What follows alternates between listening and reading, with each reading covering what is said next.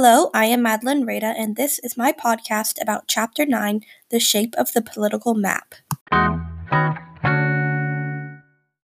For my 2 points of analysis, I will be talking about nations and states.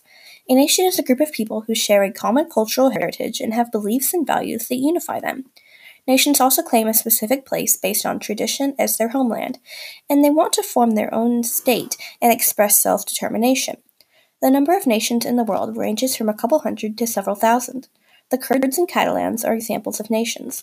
On the other hand, based on international relations, a state is the largest political unit and the formal term for a country. A state has a defined boundary that contains a permanent population. Also, a state maintains sovereignty over its domestic and international affairs and is recognized by other states. The U.S. recognizes 195 states, but the number varies.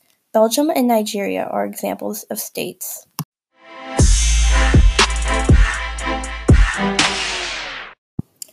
I believe that a sense of nationalism within people has driven several states to become independent from their mother countries.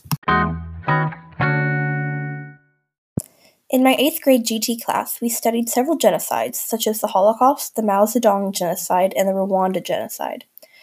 Genocides are mass organized killings in which people are targeted for their race, religion, ethnicity, or nationality. Because of the danger of the genocides, people migrate to neighboring countries as refugees. And serious problems often occur when national and ethnic rivals are forced to share political space because of the genocide refugees.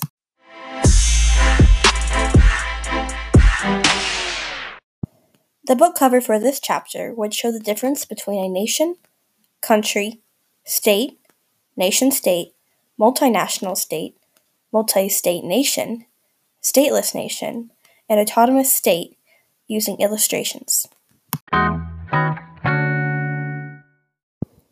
My catchphrase for this chapter is "We shape our countries, and therefore they shape us."